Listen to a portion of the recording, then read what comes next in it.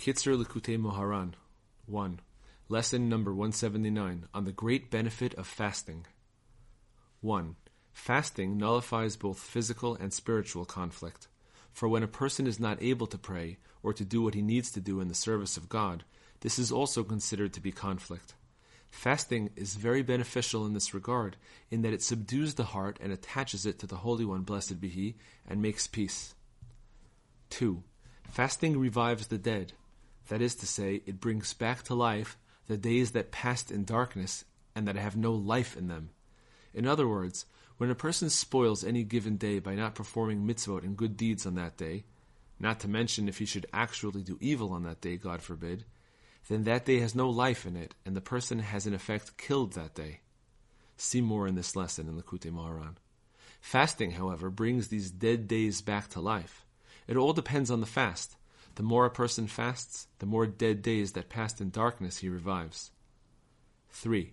By fasting, a person merits joy, and the more days he fasts, the greater joy he attains. Lesson number 180. 1. This lesson discusses some of the ideas underlying the efficacy of a redemption given to a tzaddik. See more in this lesson in Likutey Moharan.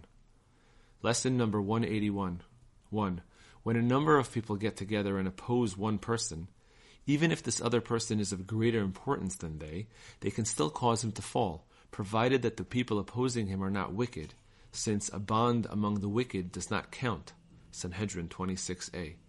But if these people are not wicked, then they are capable of knocking down the person whom they oppose through their bond of conspiracy, even though each one of them individually is inferior to him.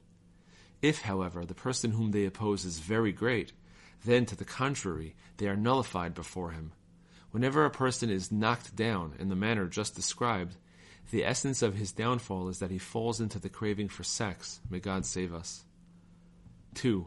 Everything that is said against the true tzaddik and against his followers is actually highly beneficial for them, both physically and spiritually, because these are the very things that stand you up. Lesson number 182. 1. Everything that people talk about throughout the days of the counting of the Omer all relate exclusively to the sphera associated with that particular day. A person who understands these matters will be able to hear and to know this.